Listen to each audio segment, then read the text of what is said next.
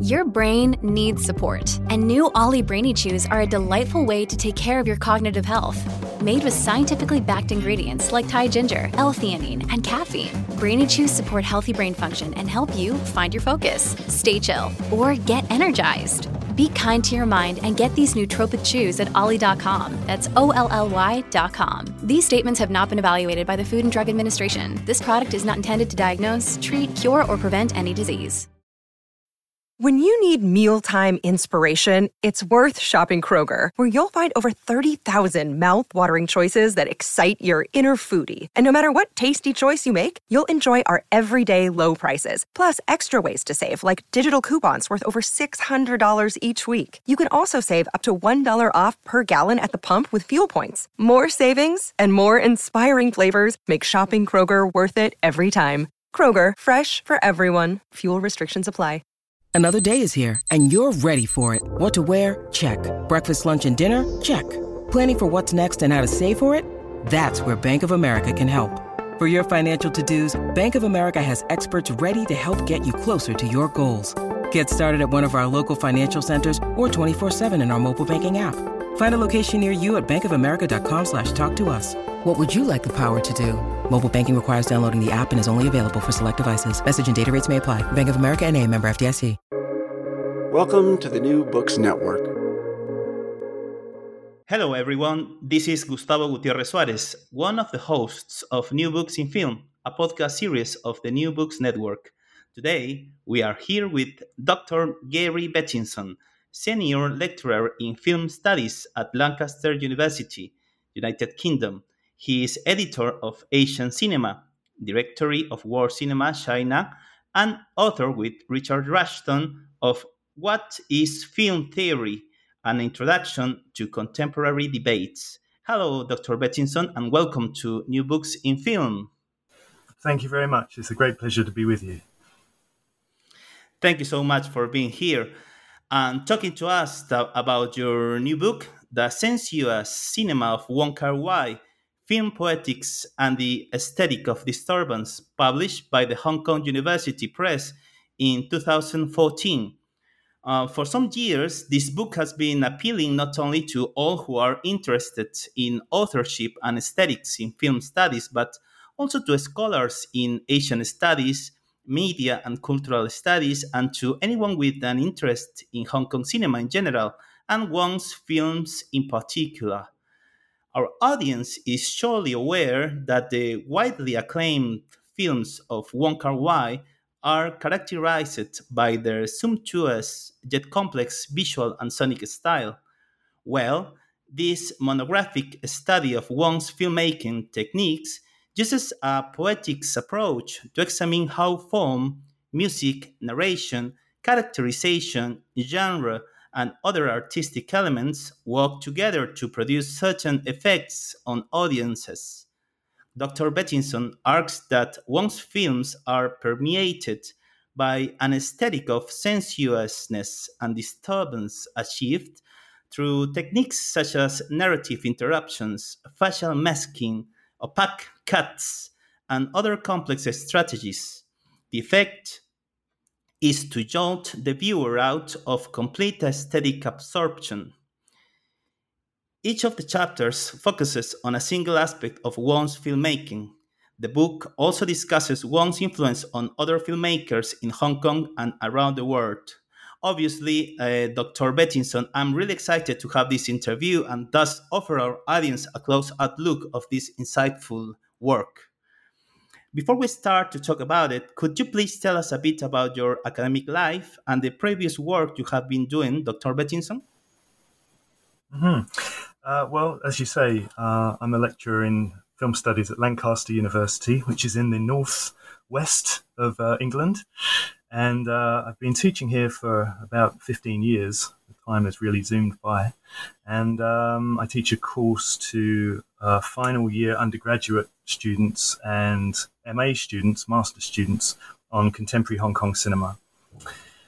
As you said, I'm a co-editor with Tan Si Kam of the Asian Cinema Film Journal. And I've been doing that for the last almost 10 years, I think, at this stage.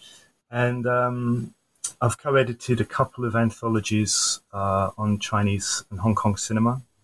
The Poetics of Chinese Cinema with James Udden, and Hong Kong Horror Cinema with Daniel Martin. And I also research American cinema as well, but I guess my main specialism is Hong Kong cinema, in particular Chinese and Asian cinema more generally. Now, how did you become interested in the theme of the sensuous cinema of Wong Kar-wai? And how did you start to work on this book? Could you please tell us about the genesis and the process behind this work? Sure. Well, I can go way back, if you like. I first discovered Wong Kar-wai in the mid-1990s, as a kind of cinephile, really, and as an undergraduate film student. I remember Quentin Tarantino's distribution label, Rolling Thunder, released Chungking Express on VHS cassette. And so I saw that, and in the same period I saw Days of Being Wild and Happy Together on video, and then Fallen Angels and As Tears Go By shortly after that. Ashes of Time, which is the other film that Wong made in that period, was more elusive. It wasn't accessible for some reason to Western viewers at the time. So that film wouldn't show up on home video for some years. But anyhow, I got interested in Hong Kong cinema in general in the 1990s with the release of films from many Asian territories, not just Hong Kong, again on video cassette in England.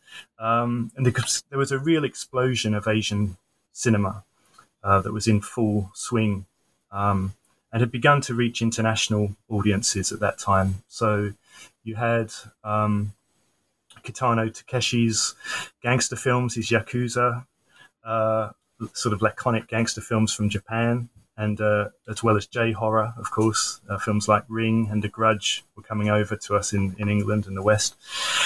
From mainland China, there was we were getting films by Chung Kai-ge and Zhang Yimou, I guess most famously Farewell My Concubine and Raise of the Red Lantern, and Jai Jung-ke as well.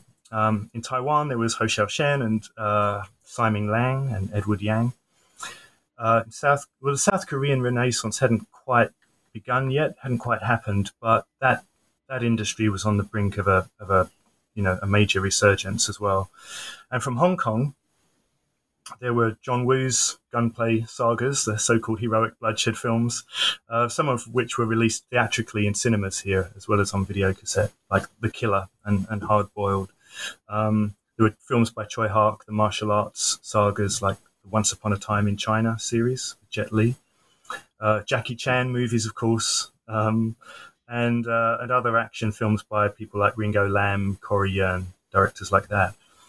But my own point of entry into Hong Kong film was not the action genres, I think, which is often the point of entry for many, I think, researchers and fans of Hong Kong cinema, but through the art films and the independent movies of the period. So Wong Kar-wai's films were part of that trend, obviously. But I was also able to see, again on video release, a film called Kitchen by Yim Ho, which is kind of Hong Kong art film. Fruit Chan's Made in Hong Kong, which is still today probably Hong Kong's most famous indie movie, and other less commercial, less mainstream films. And so, taking all of this together, this swirl of activity, I very quickly got seduced by the contemporary Asian cinema scene.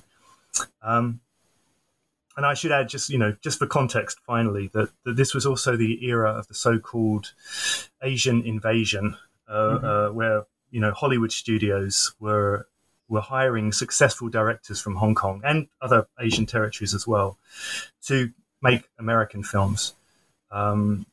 So some of these directors, many of them came from the action genres. Many of them cut their teeth on, Jean-Claude Van Damme movies. I guess that was like their rite of passage, to prove that they could adapt to the American system, that they could refresh and reinvigorate the formulaic Hollywood action genre, by infusing it with the Hong Kong style, the Hong Kong touch.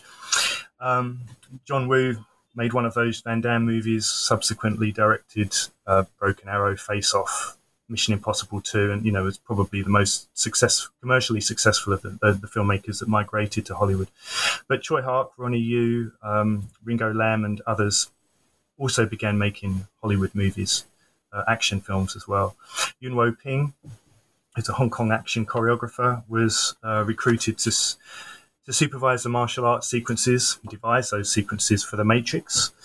Ang Lee, from Taiwan, came over to Hollywood in the same period as well.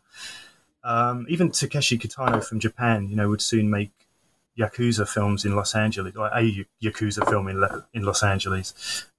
So it seemed in that moment that Asian cinema was everywhere in Western culture all of a sudden. And Wong Kar-wai, I think, was one of those filmmakers at the vanguard of this trend. He was widely embraced as one of the most significant new auteurs, not only in Hong Kong cinema, but in world cinema at large. And he's been able to maintain that status to this very day, even though he's not quite as prolific as he once was. So this is a long story, I'm sorry, but I ended up writing my PhD thesis on Wong Kar-wai as a kind of auteur study and a neo-formalist analysis, or a poetics analysis, of Wong's films. That I completed that in 2006. So that project encompasses all of Wong's films up to and including 2046. And then after that, I got the job here at Lancaster, took on other tasks, other research projects. I wanted a little bit of a hiatus from Wong Kar-wai in terms, at least, of writing about him. So I didn't turn to the book until a few years later. I think I was kind of galvanized by the release of The Grandmaster in 2013, and that kind of gave me a renewed impetus to return to the thesis. I actually rewrote the thesis from scratch for the purposes of making it into a book, but I retained the basic format, so the basic structure of the chapters was basically the same. And there we have it. That was the book. It came out, as you say, in 2014. So it's not exactly new anymore. But it's new to some people, at least. Well, that's a great story. Well, let's turn now to the content of the book. The first chapter 1, is titled Wong Kar-wai and the Poetics of Hong Kong Cinema. Well, who is Wong Kar-wai? Could you provide a brief sketch of both the biography and filmography of this Hong Kongese filmmaker, please? Sure. Well, he was born in Shanghai in 1958. He moved to Hong Kong at the age of 5. Jumped to, his young adult life. His professional life in film and television. He started out as a screenwriter of soap operas and TV serials. Graduated to film screenwriting for a studio called Cinema City, which is an independent film studio, but nonetheless one of the major film studios operating in Hong Kong during the 80s. His first film as a director was called As Tears Go By, and that was released in 1988. And that was a kind of John Woo-esque heroic bloodshed film, right, which basically is a term used to describe gunplay action, usually organized around triad fraternities, right, which is the sort of the Hong Kong mafia, if you like. That film was a fairly mainstream production. It showed glimpses, perhaps more than glimpses, of what would become known as Wong Kar-wai's kind of distinctive style. But nonetheless, it was a mainstream commercial genre exercise. A couple of years later, he released a film called Days of Being Wild, and that's very much where the Wong Kar-wai we know and love gets started and is recognized. But the film it was very expensive to make, very costly, and it was not a financial success. It was not a blockbuster hit, so a box office hit. So he almost from the start, Wong Kar-wai gained a reputation for overspending, going over budget, being tardy, not heeding deadlines. being profligate, wasteful, shooting a lot of footage that ends up on the cutting room floor, but nonetheless, counterposing that reputation, critics really, generally speaking, admired the film and praised it very highly, and it marked him out as a distinctive voice on the Hong Kong filmmaking scene. No one else had made a film quite like Days of Being Wild at that time, and he then made a film called Ashes of Time, which was this was 1994. This was a swordplay film, historical swordplay or wuxia pian, sword fighting film. Again, the production rolled on for a long time. It was very expensive to shoot. So his reputation as being a kind of wastrel is growing. But in the same year, he releases perhaps his most famous film in the West, or at least one of them, Chungking Express. That film was shot very fast and very cheap, and it was financially profitable, and it was a success around the world. As I mentioned earlier, Quentin Tarantino was its kind of patron on the international stage and was responsible for introducing it to Western audiences. He also made Fallen Angels, which is a kind of companion film to Chungking Express. Happy Together won a prize at Cannes Film Festival, Best Director for Wong Kar-wai. So again, that was another step forward in terms of his visibility on the international stage. And In the Mood for Love in 2000 was a kind of culmination of this run of really, I think, terrific films, but certainly well-regarded, well-received films. In the Mood for Love was, again, it's probably, it may be the film for which Wong is best known around the world. It was included in Sight and Sound's 2012 poll, I think, of the greatest films ever made, in the top 25 on that list. And he continued making films after that, but he became less productive for whatever reason. He seemed to be more indecisive. So he would toy with projects and abandon them. That became a kind of running theme. He made 2046, which was a sort of sequel to In the Mood for Love. He went to America in 2007 to try his hand at Hollywood filmmaking and made a movie called My Blueberry Nights, which was not successful critically or commercially. That's his one venture into the American filmmaking system. He returned to Hong Kong, or to China, and directed The Grand Master, which is a kind of kung fu biopic, in 2013, and that was a success, generally speaking. And that's his last film. Apparently, he's at work. He's always at work on something, but we're still waiting for his next feature film. So that was 8 years ago now. So we're overdue a new Wong Kar-wai film, I think. According to your view, what is the place Wong's filmography occupies in the whole Hong Kong cinema? It's a good question. Well, it's a difficult question to answer because, I mean, on the one hand, you can say, well, at least 2 or 3 of his films make their way onto the list of Hong Kong's greatest films ever made, right? The greatest films that have ever come out of that territory. And that's lists composed by Hong Kong critics themselves. So he's embraced by the critical firmament at home.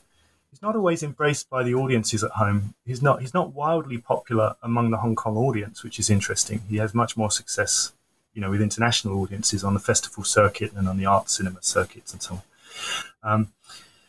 So you can say, well, Days of Being Wild, Chungking Express, probably Happy Together, and In the Mood for Love usually are accepted and embraced by the film community in Hong Kong as great examples of Hong Kong cinema. But at the same time, there are always debates whirling around Wong Kar-wai about whether or not he is a bona fide Hong Kong filmmaker or not, right? Because in many ways, he's not typical. In some respects, he is. In some ways, he is typical of the way Hong Kong filmmakers make their films and the types of films they make. But in other ways, he pursues impulses that don't dovetail with basically what we would think of as the Hong Kong trademark. Some people say, well, he's basically he's a Greater China filmmaker, perhaps. He gets a lot of his funding these days from the mainland. But again, that's not entirely untypical of Hong Kong filmmakers these days, because those two industries, Hong Kong and mainland Chinese industries, have become increasingly interlinked over recent years since the handover. So it's a difficult question to answer. Some people want to kind of disown him as a Hong Kong filmmaker and say, well, he's not really a part of our filmmaking community, and others are proud of him and of his success on the international stage. Well, I was just going to say, I think from an international perspective, I think that he is one of the more visible Hong Kong filmmakers, right? For people who aren't from China, not living in China, aren't from Hong Kong. When I think of Hong Kong cinema, he's probably one of the first directors that springs to mind. Well, the book's first chapter provides the theoretical framework, right? Could you please give us a general view of this framework? Yes. Well, the book has a kind of polemical dimension to it. So it's fairly critical of some of the theoretical perspectives that have been brought to bear on Wong's films. What David Baldwell and Noel Carroll have called grand theory. So there are various types of grand theories that have often been used to elucidate Wong Kar-wai's cinema.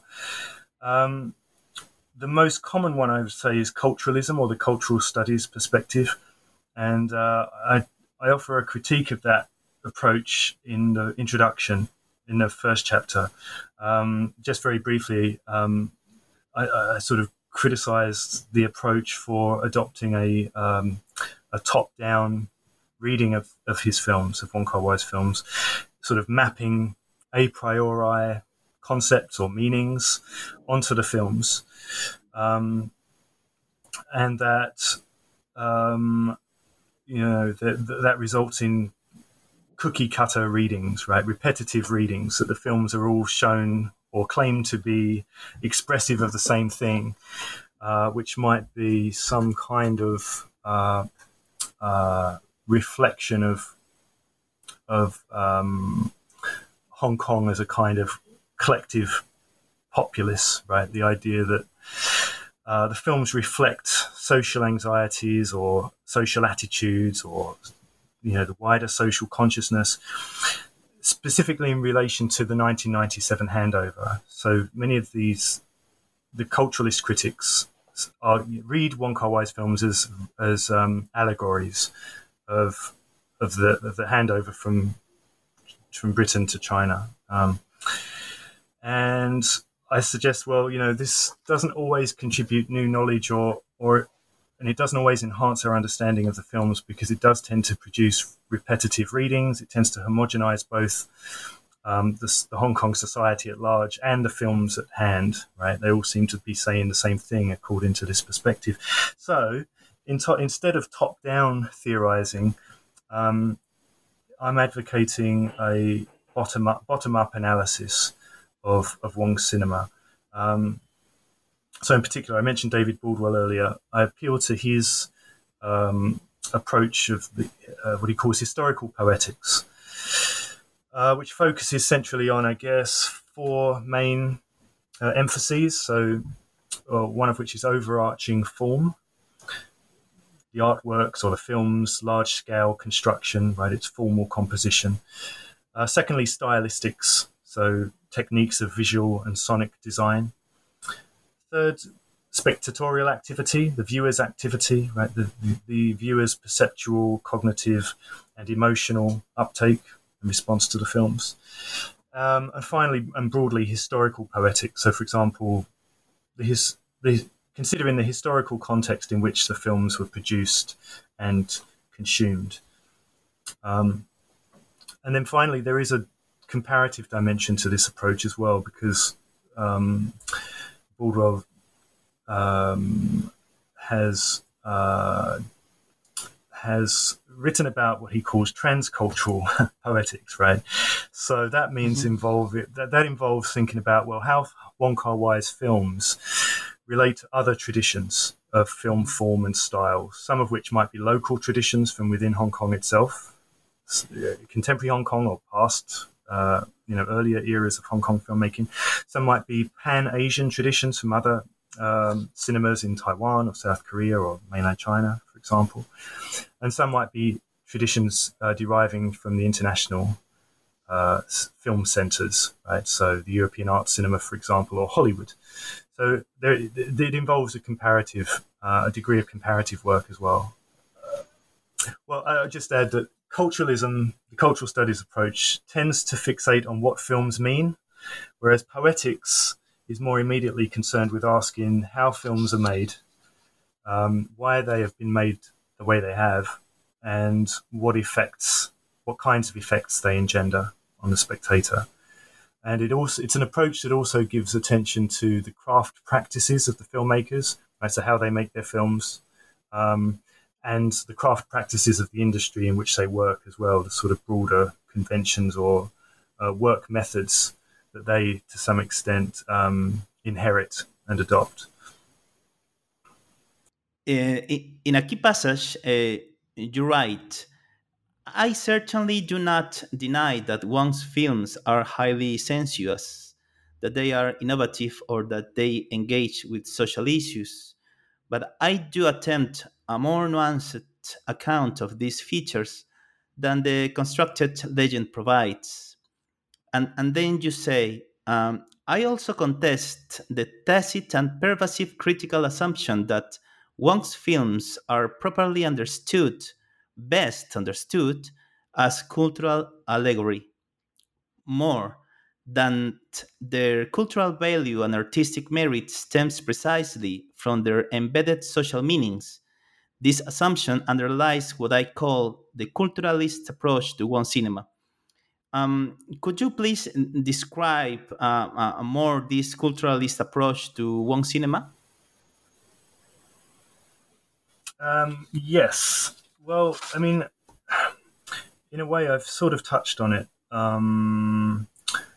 in terms of the broad, what would you say, consequences of the approach, that it tends to be repetitive. It tends to focus a lot on identity, cultural identity, but that is often defined in very broad and baggy and fuzzy ways, right? It's not very clearly defined.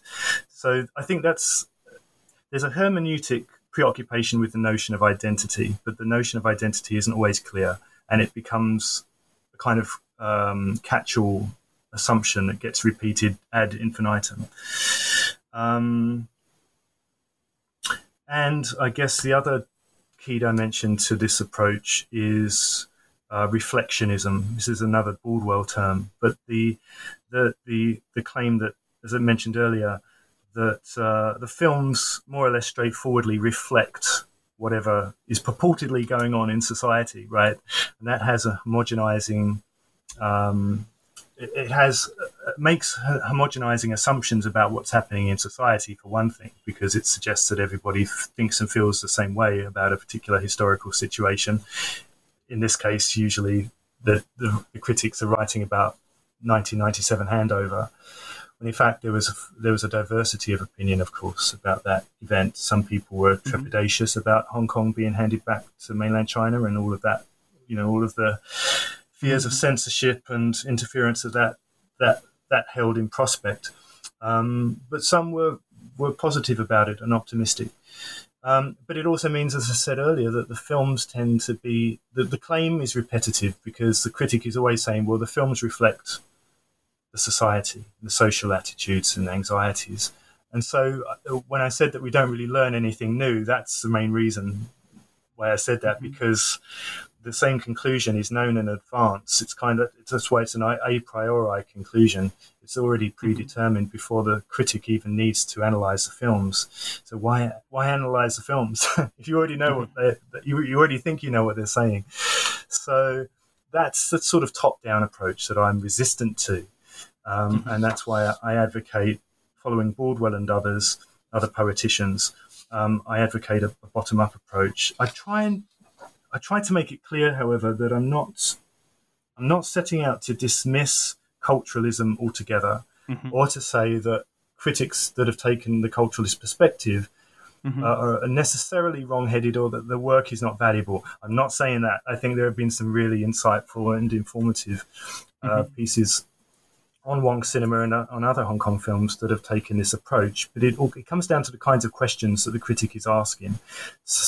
Certain questions might be best illuminated by the culturalist perspective, but other questions might not be. And I don't think that culturalism suits every research inquiry. So it suits some better than others.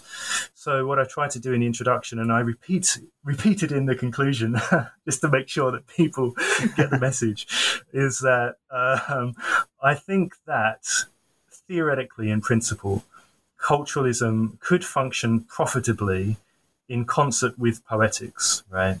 Provided that its methodological weaknesses, which I've sort of sketched here, can be scrupulously avoided, right? The critic doesn't fall into the same old trap of repeating the same conclusions over and over and knowing what the conclusion is in advance of the film analysis.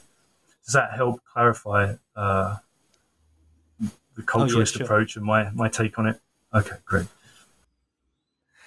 Well, could you please tell us about Bordwell's transcultural poetics, and why did you consider it was the best option, the best conceptual framework for studying Wong's filmography? Well, I mean, I've outlined the reasons why I think poetics is valuable because of its bottom-up approach. I think a comparative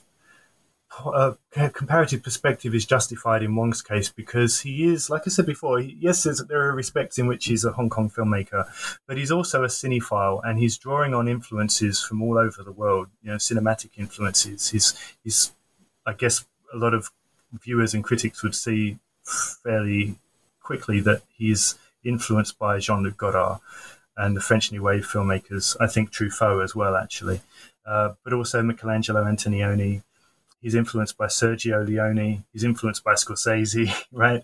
So in a way, I think you could say he's inviting the comparison with the transcultural comparison, right? With films and filmmakers from other industries around the world. We could say that yes, that's something peculiar to Wong Kar-wai.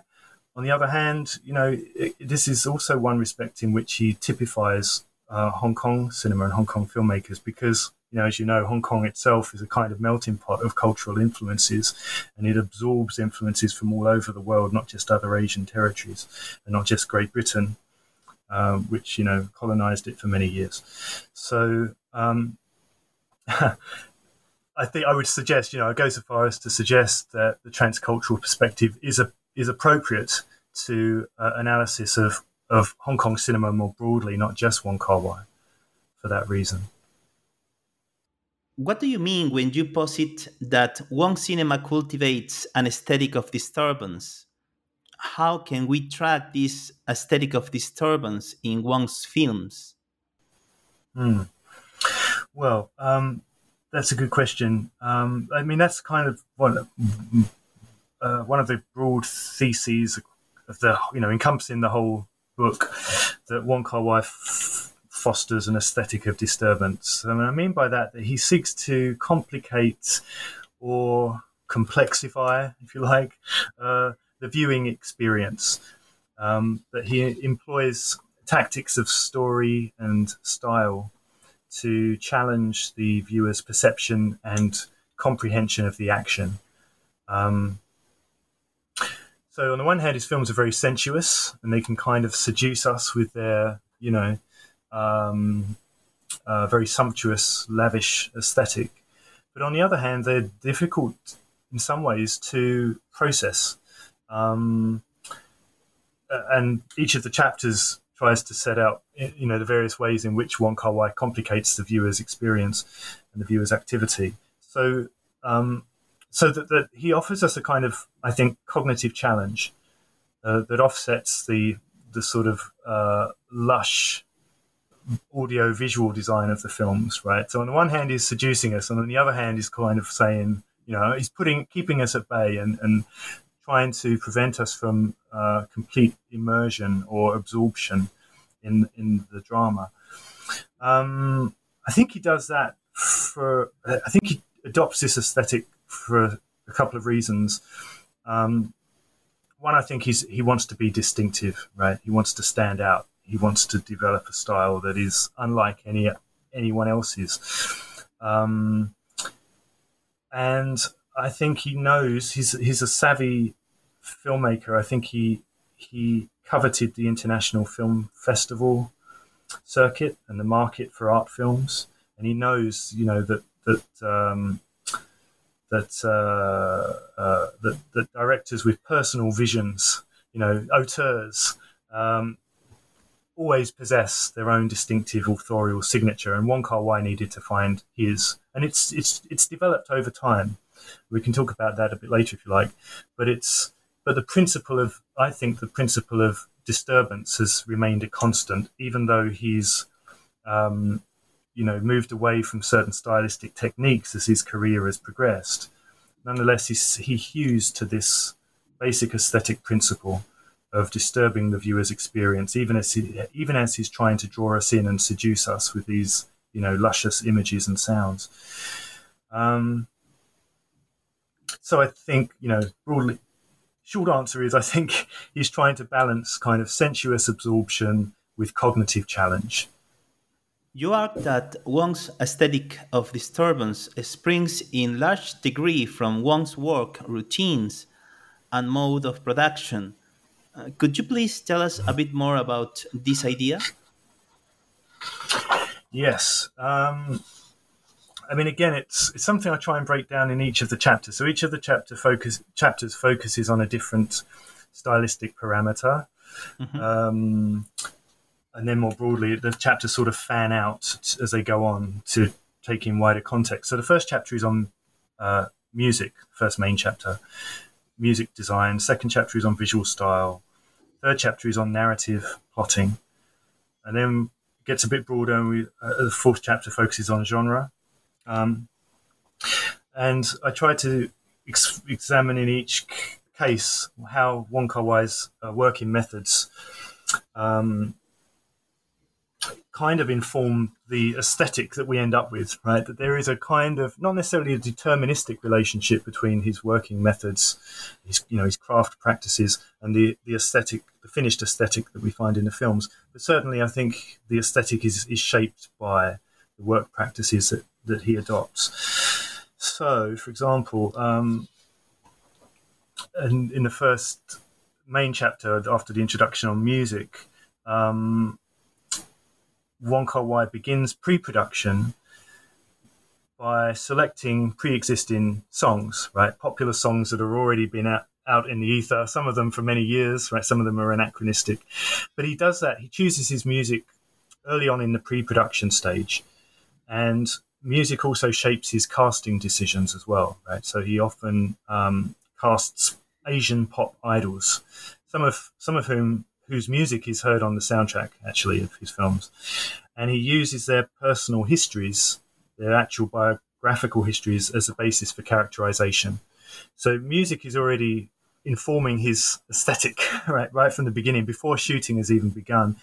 Then during shooting, he's kind of unusual, I think, certainly among Hong Kong filmmakers, insofar as he plays music on the set. He says for a couple of reasons. One, to try to help the actors attain a certain emotion that they need for the scene that they're filming at the time. Mm-hmm. And secondly, to set or establish a kind of rhythm and tempo, both for the actors' movements in the scene and the cinematographer's movements, or the cinematographer's movement of the camera, right? So the cinematographer, the director of photography, can calibrate the movement of the camera to the tempo of the music. So he's unusual in relation to other Hong Kong filmmakers in that respect. But again, we see music infusing the working practices, the working methods. And then in post-production, he uses music to determine, again, to sort of establish the overall tempo of the imagery when he's editing together sequences.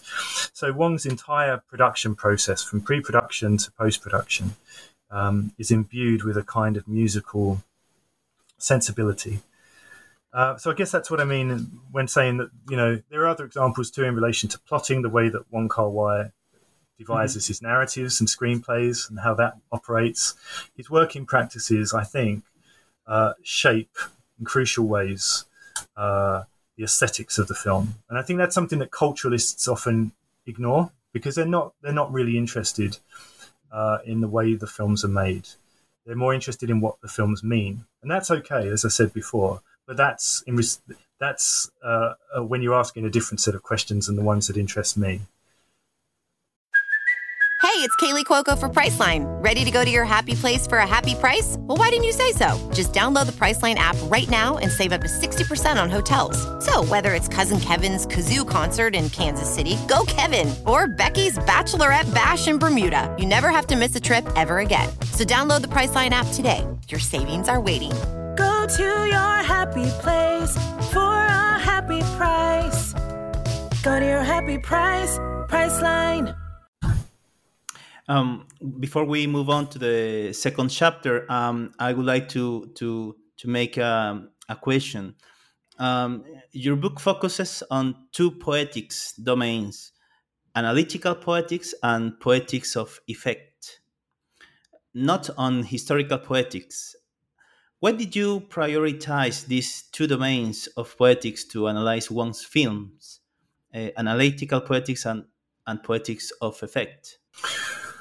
Well, perhaps that's true that I've foregrounded those two domains most emphatically or most explicitly. I do feel that that the sort of historical context is woven throughout the book, though. I do try to relate Wong Kar-wai's films to the historical context in which they're made most immediately, in which the films were made. But also to earlier traditions of Hong Kong cinema. The Shaw Brothers, Wu Sha films come in when I'm talking about Ashes of Time, for example. The tradition of the Cantonese melodrama, or the Wen Yi Pian, is brought into the picture when I'm discussing In the Mood for Love. So I think it's there. The historical poetics is there. It might not be, as I say, as explicit or as foregrounded as these other emphases.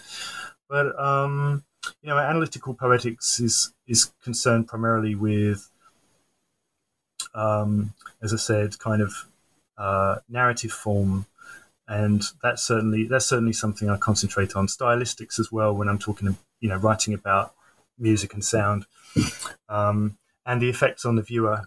This sense, as I was saying before, about this viewing. I don't want to say position. This viewing response, whereby we are, in a way, some critics say, hypnotized by the film, spellbound, mesmerized, right? Sort of drawn in and immersed in the films, and at the same time challenged to try to understand them, even at the basic story level. Sometimes they're quite confusing because of the way Wong Kar-wai organizes, sound and image and narrative events. So in that respect, I'm very much concerned with the spectator's activity as well. So I think it's probably true that those things are at the forefront of my inquiry, but I hope I haven't neglected historical poetics altogether. I tried not to. Well, now chapter 2. Chapter 2 is entitled Romantic Overtures, Music in Chungking Express. Why did you choose Chungking Express to start the study of this aspect of these analytical poetics in Wong's films? And why did you choose to analyze Wong's music in the first place? That's a good question. Well, I mean, I don't think you could write a book on Wong Kar-wai and ignore his music because it's so salient. I mean, it's such a prominent part of his authorial signature and of his film style, his film aesthetic. Chungking Express, I mean, that's a good question. I chose it. I mean, we're going back a few years. I think I chose it partly because it's a familiar film to many readers. right? That they know Chungking Express and that it would be a good kind of curtain raiser. But more than that, I think more importantly than that, it's a really interesting film at the level of its music score. It's a very diverse score. I mean, some critics talk about Wong's jukebox principle, right? The idea that it's a very diverse, eclectic selection of songs that he's selected. And I think that's an apt label in as much as, his music is often very culturally diverse. So there's canto pop songs, right? Songs that are sung in the Cantonese dialect. There are covers of Western songs, Western pop songs. There's a specially orchestrated score as well. So there's some original music in there too. So I think it's a mixture of. I just think it's a good example of Wong's musical practice. And in terms of why I chose to write about music at all, as I said, I think it's such a prominent part of his aesthetic that you just can't ignore it. If we think about, if we compare it with, say, Hollywood music scores, the claim often is that the classical Hollywood music score, films from the Hollywood studio era, tried to be inaudible. They tried to be, have an effect on the viewer to shape the expressive quality of the action, but they try not to call attention to themselves. The music tries not to call attention to itself, right? It tries to be unobtrusive and invisible and inaudible. Whereas I'm suggesting that in Wong's films, right, the opposite principle obtains, that, if there's one kind of guiding principle that he evolves for his musical engagement, his musical design, it's probably audibility, right? It's making music more, and sound more generally, I guess, more probient rather than ambient. And that the music really acquires salience and claims our attention through various ways. Volume, right? It's often blasted out quite loudly, but also repetition. So Chungking Express is a good example here because, as you know, certain music cues, certain songs are repeated again and again in that film. California Dreaming by the Mamas and the Papas, probably most memorably. A cultural otherness, if you have a canto pop song, a Western song that's rendered in Cantonese language, it claims our attention because it's familiar and strange at the same time, right? Sort of a familiar song has been defamiliarized. And other strategies. So I think that the music track comes forward as an object of attention in its own right, an object of interest. So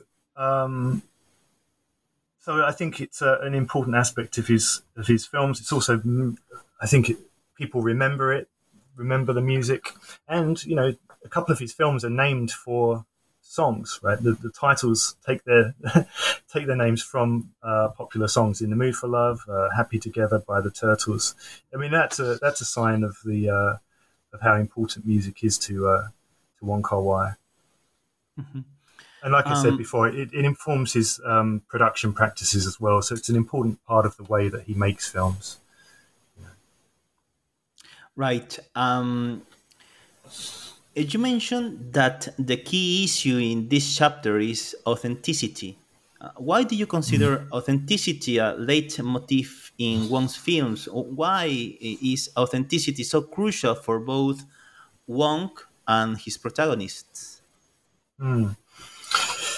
Yes, that's a good point. Well, I mean, it's another good reason why Chungking Express, I think, is a good example to open the book with, because it's about sort of thematically. So now we're talking about what the film means. I think thematically, it's about characters who are phobic when it comes to change, right? That they're very much set in their routines and they're comfortable. Most of them are secure in their routines and rituals, their everyday lives, and they find change something challenging. And music, I think, is expressive of these sorts of traits or characteristics of the characters. So, for example, California Dreamin', the song I mentioned earlier, is a song selected. It's diegeticized, if I can use that term. It's motivated diegetically, right? It's chosen by a character in the story. They play it over and over on stereo. So that's how the music. That's why the music is so prominent and repetitive, because it's presented as a kind of what would you say? Almost an expression of mania or obsessiveness, right, on the part of the Faye Wong character. But it's also an expression of her interior state, her interiority. The fact that she plays a song ad infinitum and repeats it so obsessively is indicative of her what would you say? Her reluctance to what do I want to say here? I guess her willingness to, or her desire to keep change at bay. I'm sort of struggling to formulate this, but it's like she's reluctant to take on new experiences. And the fact that she plays this song over and over again is a kind of expression of that, or a symptom of that. But at the same time, almost paradoxically, that particular song signals her desire for change, right? Because she literally dreams of California. She wants to leave Hong Kong. She just doesn't have the courage yet, or she doesn't have the motivation yet.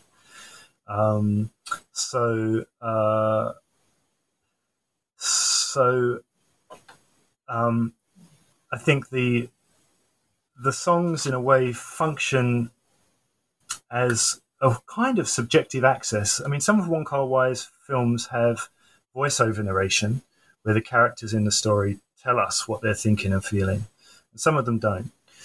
But in any case, the music tends to function communicatively in relation to characters' subjective states, what they're thinking and feeling. And that's important when, as often in Wong's films, his characters are taciturn or reticent, right? They don't talk very much. They don't say out loud what they're thinking and feeling. Or in the case of, famously Fallen Angels, where one of the characters is mute, he can't speak, and yet he's given a voiceover and, music. The songs that he selects or that are leitmotivically associated with him are revelatory of his subjective experience, his dreams and desires and thoughts and so forth. And maybe that's what you say, that Wong Kar-wai not only adopts film music's traditional functions, but intensifies them. Could you explain this aesthetical fact and how it works in Wong's films, please? Yes, well, I think you're right. He's not jettisoning the standard conventions and functions of film music, right? So his music scores do the basic things. They perform the basic functions. They set the scene. They establish the mood of the scene.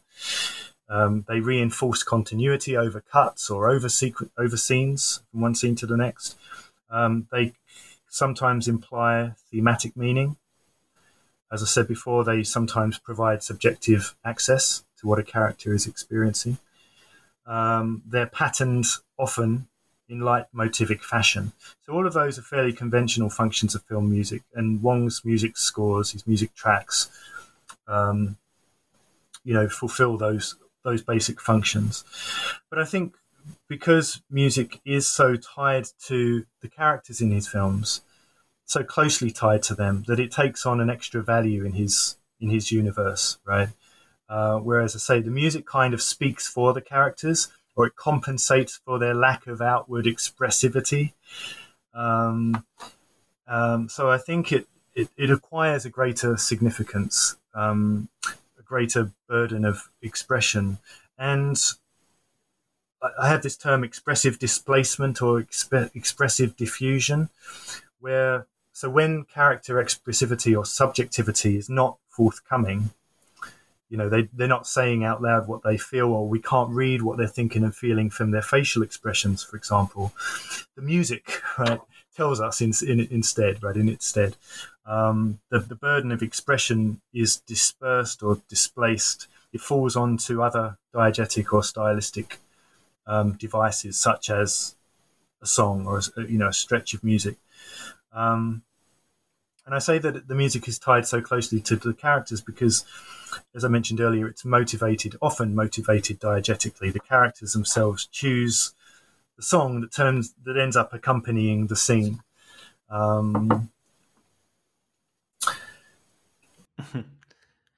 Well, let's move on to chapter 3.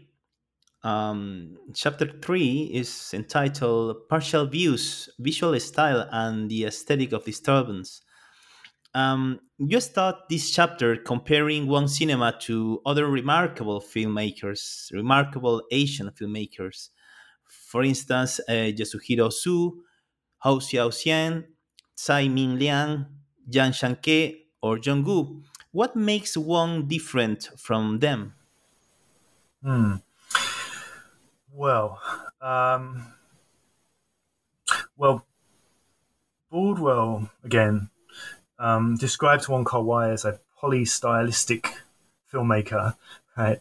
That he's a filmmaker who embraces a range of different styles rather than one. I think you can identify, we think of Ozu, for example, we associate him with a certain set of techniques, right? A certain set of stylistic and formal techniques. Same thing with John Woo. All of John Woo's films have a certain look to them and a certain feel, and they use a certain set of techniques. You can say the same of Hou Xiaoshen, right? The long take, tableau aesthetic in his case. Baldwell suggests that Wong Kar-wai is different in the sense that he's a polystylist, and I think Baldwell's broadly right about that. One of the reasons we encounter a range of stylistic approaches in Wong's cinema is that his style was being imitated so widely by other filmmakers that, especially in the 90s, but also since then, that he needed to change his style because he was being, the aesthetic that he developed in Chungking Express, I think in particular, in 1994, was being aped, certainly by other Hong Kong filmmakers, many Hong Kong filmmakers, but also filmmakers in other Asian industries, film industries. So he had to evolve his visual style. There were countless pastiches and parodies and rip-offs, right, by other filmmakers of Wong's style. So that early style that has the step printing, the smudge motion, the handheld cinematography, the kinetic techniques that characterize Chungking Express and Fallen Angels, was being so widely taken up by other filmmakers that Wong self-consciously shifted his aesthetic to a more sedate, relatively restrained visual style in Happy Together, and then I think to an even greater degree in In the Mood for Love. If you put In the Mood for Love next to Chungking Express, right, you might not know they're by the same director. Maybe. There are striking aesthetic differences between the two films. So what I try to suggest in this chapter is that while Wong Kar-wai is not wedded to specific visual techniques, right? He's not a long shot director like Hou Xiaoshen. He's not a music video guy, even though some critics say he is. He's not, as tied to the sort of montage aesthetic that John Woo cultivates, right? The constructive editing approach. Although he's not tied to a particular technique or set of techniques, he does, as I said before, cleave to this principle of visual design, and it's that one of disturbance, right? It's a one of that involves complicating or roughening, to use formalist parlance, the viewer's perception and comprehension of the image, without sacrificing overall dramatic clarity. So we can still make sense of what's going on, but everything's a little harder to determine than it needs to be. Right? I think that is a constant through Wong's films. So just to give you a brief example, we have off-center framings, canted framings, oblique framings, right? Images that are visually murky or indistinct, layered kind of prismatic images in the Mood for Love, for example, where shots seem to overlap or dissolve into each other, superimposed over each other. Images where we can't individuate the character that we're seeing. We can't tell if it's, in The Mood for Love, we can't always tell if we're looking at Tony Leung's character or Maggie Cheung's husband, right? They could be either one. We can't clearly identify the character. Framings that crop off a character's head, right, so that we can only see their torso, or back to camera framings where we only see the characters from behind, or freeze frames that kind of perversely don't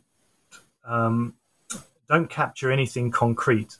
So, for example, there's a freeze frame in Chungking Express of the Bridget Lin character, and she's just barely caught in a frame. She's kind of blurred. She's almost disappearing from view. We can't get a clear purchase on the image and on the character that the image apparently seeking to show us. So my claim is that the Wong Kar-wai indeed embraces stylistic pluralism, but that his films are unified by this enduring aesthetic principle of what I call disturbance, and that he lays down perceptual and cognitive challenges to the viewer. Not every shot in a Wong Kar-wai film is difficult to process, right? They're not all like the ones I just described to you, but the roughening of the visual image, it occurs frequently enough, I think, throughout his career to qualify as a kind of major stylistic strategy and an authorial principle that unifies his films.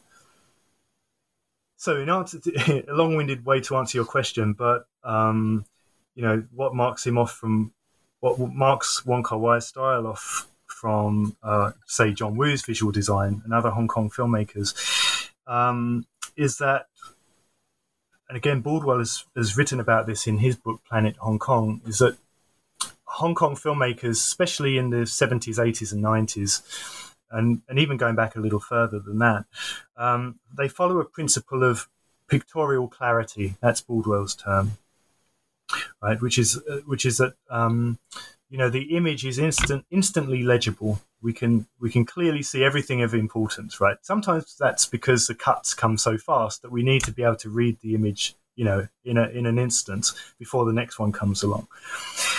That's the kind of Hong Kong trademark, or one of them. But Wong Kar-wai, I think, in terms of his visual design, it offers us something different, right? A dynamic of pictorial clarity, but also of opacity, right? So the overall visual design, the sort of suite of images that can comprise a Wong Kar-wai film may be kind of laminated in sensuousness in a film like 2046, for example, but they also counterpose that sensuousness and that pictorial legibility with shots and images that confound our perception and our comprehension, right? Sometimes we just perceptually can't make out what's going on in a shot. So I think that's one of the key ways in which Wong's visual design, stands out as distinctive against someone like John Woo and the other Hong Kong filmmakers, Wong's contemporaries from Hong Kong. Let's move on to the next chapter, chapter 4, Parallel Lives, Poetics of the Product. Let's move on now to the next chapter, chapter 4, Parallel Lives, Poetics of the Post-Production Plot. In this chapter, you turn to the formal principles of Wong's storytelling, and you argue that his films display robust formal unity. Could you please develop this idea? Yes, well, even some of Wong Kar-wai's admirers, right, not just his detractors, say that his plots are incoherent, that they're loosely plotted, or that they're devoid of plot altogether. Right? They just say, these films are basically empty style, right? They're all surface and they don't offer anything substantive. And some critics, particularly those I think of a postmodernist stripe, argue that Wong's films are incoherent at the level of plot. They're just too fragmented. They're too kind of randomly or haphazardly organized to be taken seriously as narratively unified works of storytelling. So I try to argue that perspective is is flat wrong, and that in fact even a film that looks thin on plot or that looks kind of aleatory in its narrative design or narrative architecture is actually quite tightly plotted and quite cohesive. So the idea that the story itself displays, I guess you would call it, organic unity, that it has a logic to the way that it's organized, and it's not as purely improvisatory as it might seem at first glance. And again, I sort of going back to your earlier question about working methods. I mean, I suggest here that the architecture of Wong's narratives is shaped by his production practices and his working methods. So in the 1990s in particular, he would often launch production with only the sort of bare rudiments of the story, a very sketchy outline of the story, some character descriptions, a few lines of dialogue. And then on the day of shooting, the actors would film variations on scenes that were worked out only days or hours before. And that was very much the Hong Kong method. So this is another way in which Wong Kar-wai, exemplifies Hong Kong cinema's methods of scripting and shooting in that period, right, in the 90s in particular.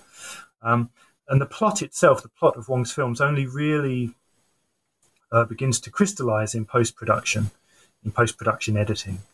So along with his editor, Wong may consign, entire plot lines to the cutting room floor, right? Scenes might be reordered. I mean, that's fairly typical, reordering of scenes and seeing, where they're best placed. But he does that over and over again. Characters might be eliminated altogether. Sometimes major stars are dropped from the film in the post-production stage. So the narrative's shape and structure is repeatedly fine-tuned until quite notoriously late in the film's production schedule. So I call this approach post-production plotting, right? Probably self-evidently, since only in the latter stages of post-production does the finished plot really come into focus. There is an interesting subchapter called Fabula, Sujet, and Narration. Could you please describe these aspects of Wong's narrative style? Mm-hmm. Well, I think that those two terms, fabula and sujet, come from the Russian formalists. They roughly denote the difference between story and plot. And one of the things I tried to demonstrate in this chapter is that Wong's films are, artistically interesting because he clearly has a fascination with narrative form and experimenting with plotting, right? So not just the story as it unfolds chronologically in sequence from point A to point B, but how the story is told. And that's when we get to the issue of narration. So, for example, Chungking Express presents two main plot lines, but rather than alternating between the two plot lines, in a conventional way, having them unfold simultaneously, roughly, Wong presents the two plot lines successively, one after the other. So we're introduced to one set of characters and one situation in the first half of the film, and then abruptly, those characters are abandoned, and Wong introduces a new set of characters and a new scenario. That comes to the fore in the second half of the film. To take another example, I mean, that's a fairly unconventional way of plotting the story, right? Another example might be 2046, sort of sci-fi film, but that's plotted as a kind of puzzle film. And it juxtaposes a storyline set in the 1960s with another line of action set in decades in the future. Days of Being Wild, introduces a brand new character played by Tony Leung, that we haven't seen before, right? At the coda of the film, at the very end, we don't know how he relates to everything we've seen prior to the very last moments of the film. We don't know who he is. It's never explained, right? So there are many examples of kind of narrative complexity and ambiguity in Wong's cinema. So I think we can look at narrative and plotting, as one dimension of Wong's films, in which we find that kind of cognitive challenge that I mentioned earlier, that creates a tension with the purely sensuous and seductive qualities of Wong's work. And I focused as a kind of primary case study in this chapter on Fallen Angels.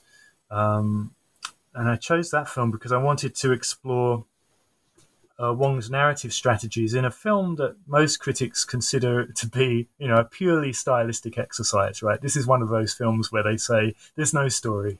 It's all kind of superficial style. And so I thought, well, there must be some kind of story, and what is it and how is it organized? And so I think that on closer inspection, what we find is fairly characteristic of Wong's films, which is, psychologically complex characterization, characters that are complicated and conflicted, kind of internally conflicted, and an adventurous kind of parallel plot structure that functions to bring out the affinities as well as the differences between the characters in each line of action.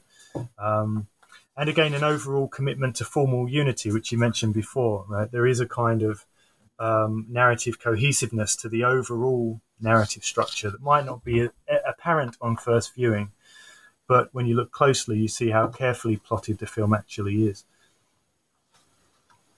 Well, let's move on to the next chapter, Chapter 5, Frustrating Formulas, Popular Genre, and In the Mood for Love. This chapter centers on Wong's controversial engagement with popular genre. Could you explain his engagement with popular genre, please? Well, I think on one hand, he's a popular filmmaker, right? Although we often think of him as an art cinema filmmaker with an art cinema sensibility. He is, to some extent, immersed in popular cultural forms. As we said before, he appropriates pop songs, pop music for his soundtracks. He often employs pop idols and casts them in, key roles. And another dimension of this engagement with popular cultural forms is his embrace of popular genres. Now, there are economic reasons why he should gravitate toward popular forms. Obviously, it helps gain financing for his productions, having bankable stars, right? Having a pre-sold music score, and parading on the surface of his films, at least, popular genre ingredients and conventions, that are familiar to audiences worldwide. But to answer your question, I think that his engagement with genre is an irreverent one. I think he has an irreverent attitude toward popular genre. So just as he is apt to disturb other dimensions of story and style, as we've been saying, so he wants to subject popular genre conventions to revision and experimentation. And that's what this chapter focuses on. So, I think if we describe or consider Wong Kar-wai as a polystylistic filmmaker, I think he's also pretty promiscuous when it comes to genre as well, right? So, his first film, As Tears Go By, is a kind of triad gangster heroic bloodshed film. Days of Being Wild is a period melodrama. Ashes of Time is a wuxia pian swordplay film. Chungking Express is a kind of romantic comedy, I guess. Happy Together is a gay road movie. In the Mood for Love is a period melodrama. 2046 is a sci-fi film. My Blueberry Nights is an American road movie. And The Grandmaster is a kung fu martial arts biopic. So he does this kind of genre hopping. But that's, again, it's a distinctive quality for Wong Kar-wai, but it's also fairly characteristic of the kind of international auteur who is also a cinephile, right? Sort of loud and proud, a cineast, a film enthusiast. So think of Tarantino and Scorsese, and Truffaut, and if in Hong Kong, think of Johnny Do and even An Hui. The point is that each different genre provides Wong and the other filmmakers that I've mentioned a different context in which to explore and express their auteurist preoccupations, right, and to display their love of cinema and their love of, and passion for storytelling of all varieties, right, of all genres. So I think that's it. I think it's a kind of he respects genre, but he's not in thrall of genre. He likes to tweak the conventions. He likes to roughen the form and the formulas, Mm.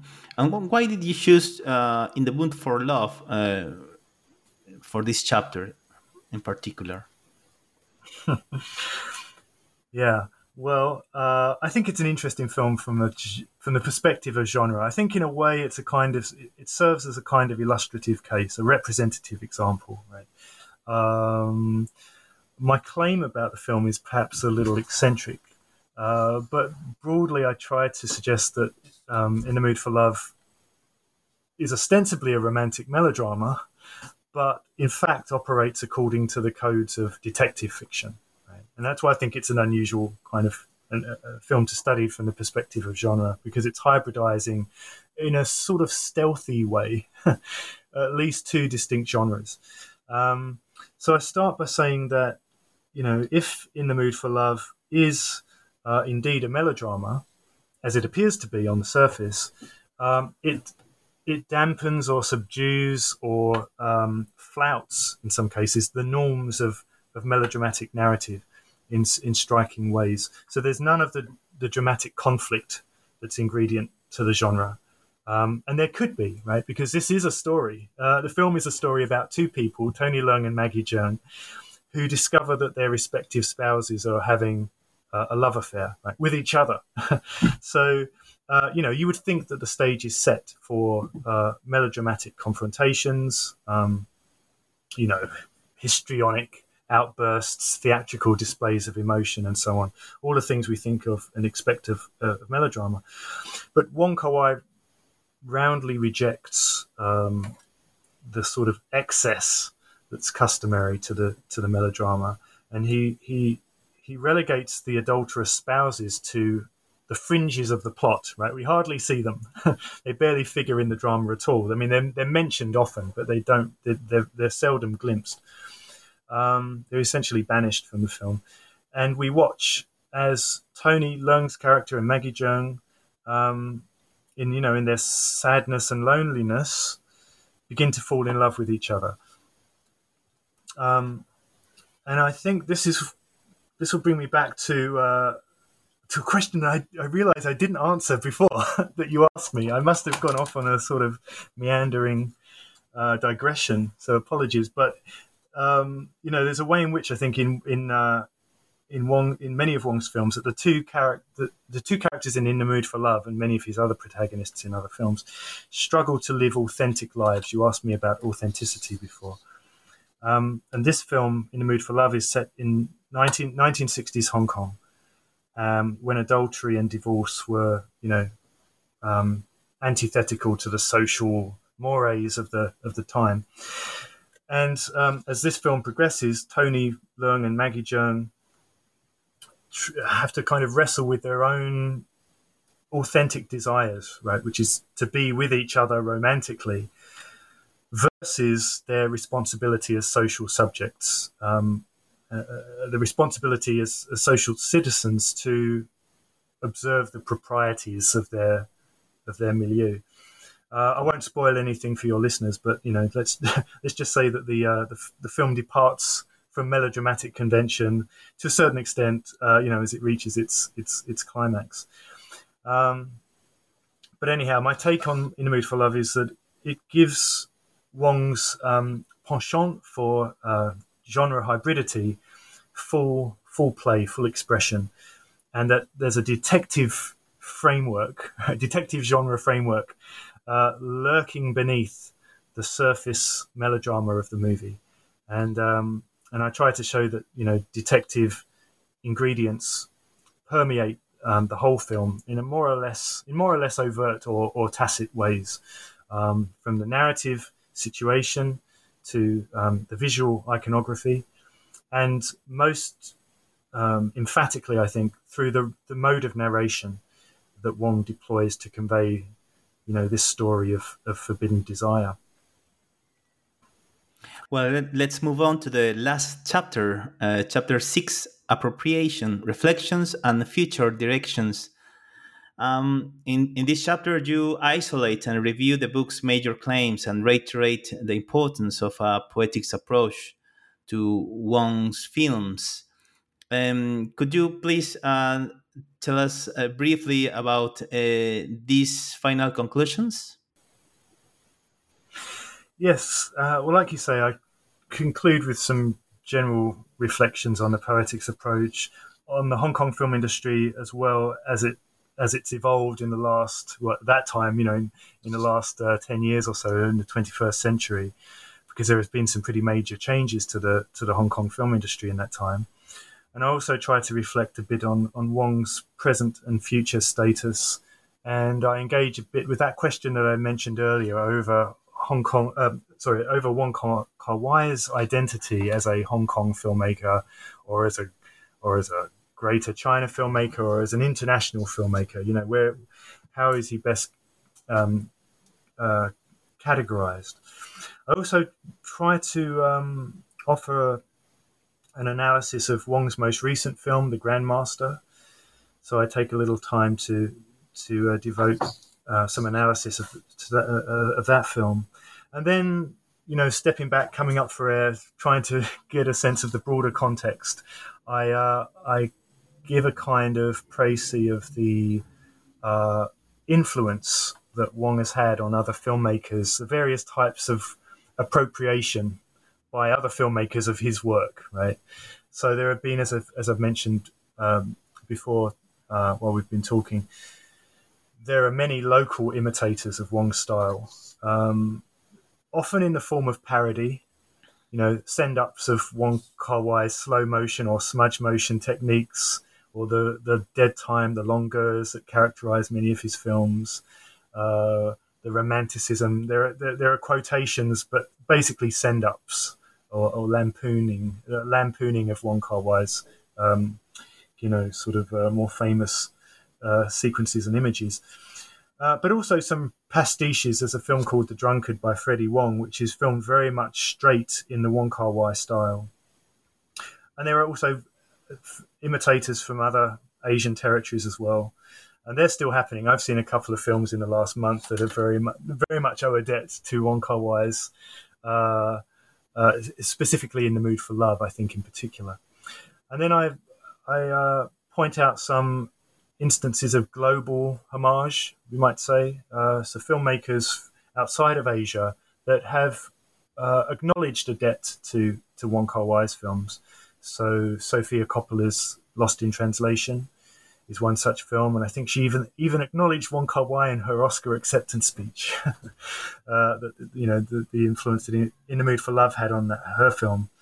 Javier Dolan's Heartbeats, Abbas Kiarostami's Certified Copy as well. I think you can see the influence of especially In the Mood for Love in all of those films, and many more besides.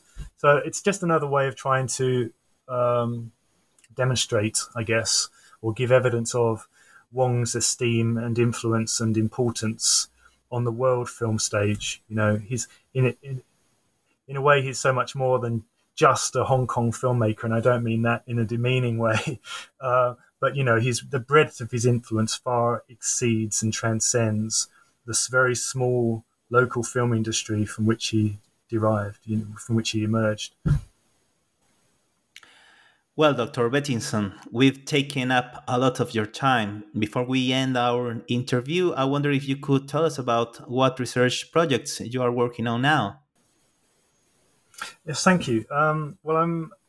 I've always given myself permission to kind of toggle between projects about Chinese language cinema and projects about that Hollywood film, as I said earlier. So I have a book coming out in December, which is a collection of interviews that Otto Preminger gave throughout his career.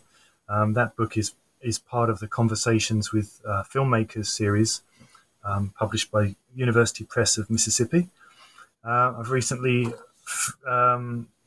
finished a research article on the Hollywood director Sidney Lumet, and that's in press as well. On the Hong Kong side, I've just finished a book chapter on An Hui, and I'm currently working on a chapter about Benny Chan, who's a kind of action filmmaker. And those two directors couldn't be more dissimilar, right? An Hui is much more oriented to, personal dramas and melodramas, films with a social realist edge, shot in a quasi-documentary style, whereas Benny Chan is a full-bore mainstream action guy, a very skillful director, I think, but one whose tastes are firmly rooted in Hong Kong's popular tradition of gunplay action and martial arts. So it feels like doing a sharp 180, going straight from Hui into Chan, but that's part of the thrill of researching Hong Kong cinema. It's an endlessly rich and diverse cinema. Hong Kong cinema, for good reason, is often taken to be synonymous with the action genre and genres. But it's a far more varied and multifaceted cinema than that. And as I say, it's very rewarding to really mine it for its numerous treasures. Well, great. I'm really looking forward to reading your new works. Thank you so much for talking with us today, Dr. Bettinson. All the luck and success for what is coming. Thank you, Gustavo, and to you. Thank you.